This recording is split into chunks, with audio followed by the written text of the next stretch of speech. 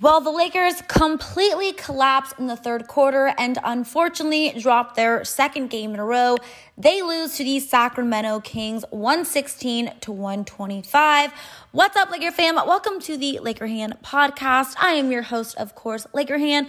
I am joined by a rather somber, melancholy, but still my favorite co-host in the entire world, Laker Dad.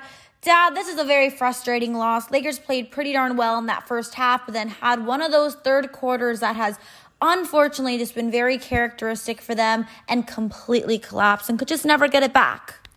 Yeah, Hannah, this is not just unfortunate. This is embarrassing tonight. They were embarrassing.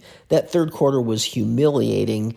And, I think this Laker team is what it is. I think their record shows what they are, which is just a very average, mediocre team. But there were two bright lights tonight, Hannah. I mean, Malik Monk had a bounce-back game. He had 22 points, I believe, and was really, really good. Didn't play that many minutes. I don't understand why, but he was very good. And, of course, Austin Reeves is really coming into his own now. 19 points, a career high tonight. Plays on both sides of the court, including defense. He really was good.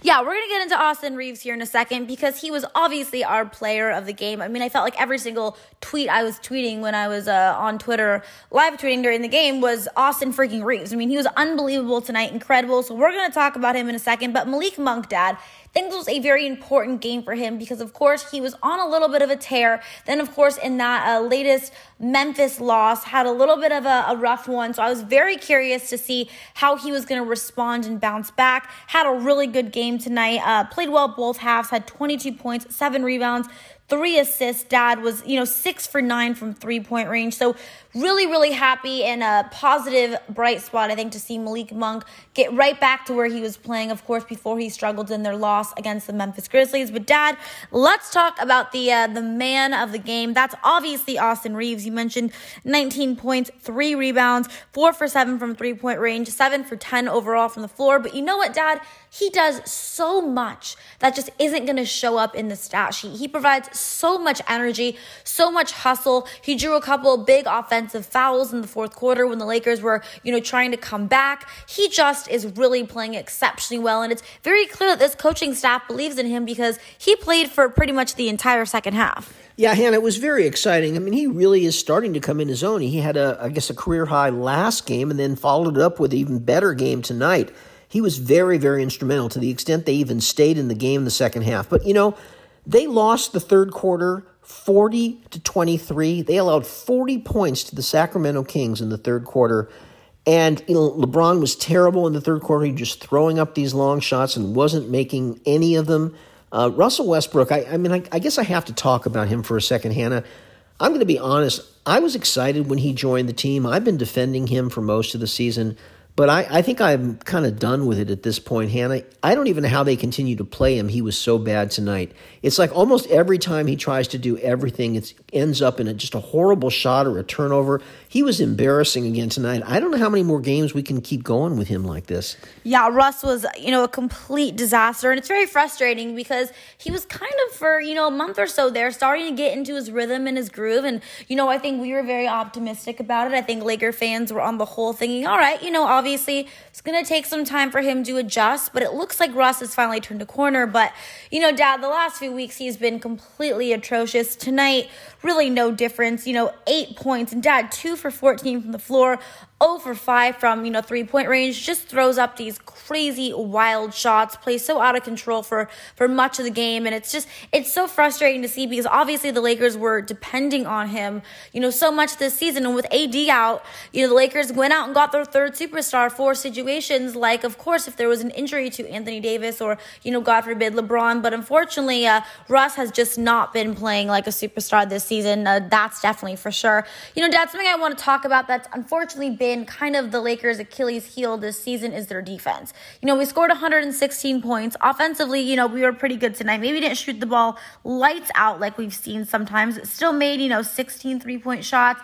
shot pretty well overall from the floor. But Dad, defensively, complete disaster. First of all, we allowed the Sacramento Kings team to have 125 points. We made, De'Aaron Fox, and of course Buddy Hield, who's a good three-point shooter, but De'Aaron Fox looked like one of the best shooters in the entire world. De'Aaron Fox is not Steph Curry, but when he plays against us for some reason, he sure as heck looks like it. Dad, defensively, we're god-awful. Yeah, Hannah, I mean, there's just no other word for it. Exactly what you just said. The Lakers are god-awful on defense. It's not only that they're allowing every other team to score 125 points night after night, but they're easy points. I mean, they're uncontested points a lot of times. They're wide open threes, or more important, inside. This coaching staff is insistent on this really small ball lineup, and there's just no defense. There is no defense. I can't even begin to tell you how many points Sacramento had in the paint tonight. It was just embarrassing. And then he would bring Dwight Howard in, and Dwight Howard was playing pretty well, and we'd sort of stabilize the defense, but then he'd take Dwight Howard out, and every time he went out, there's no rim protection. There's no defense in the paint. It was an absolute disaster.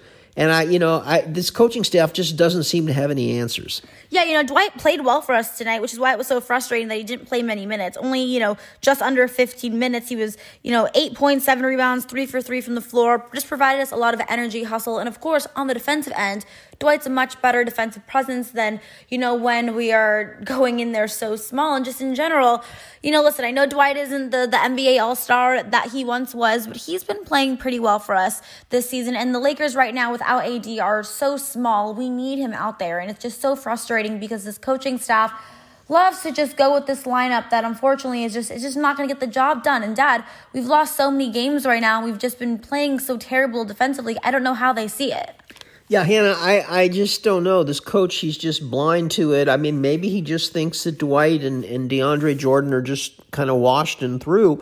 But I don't know. Dwight, has been playing pretty well.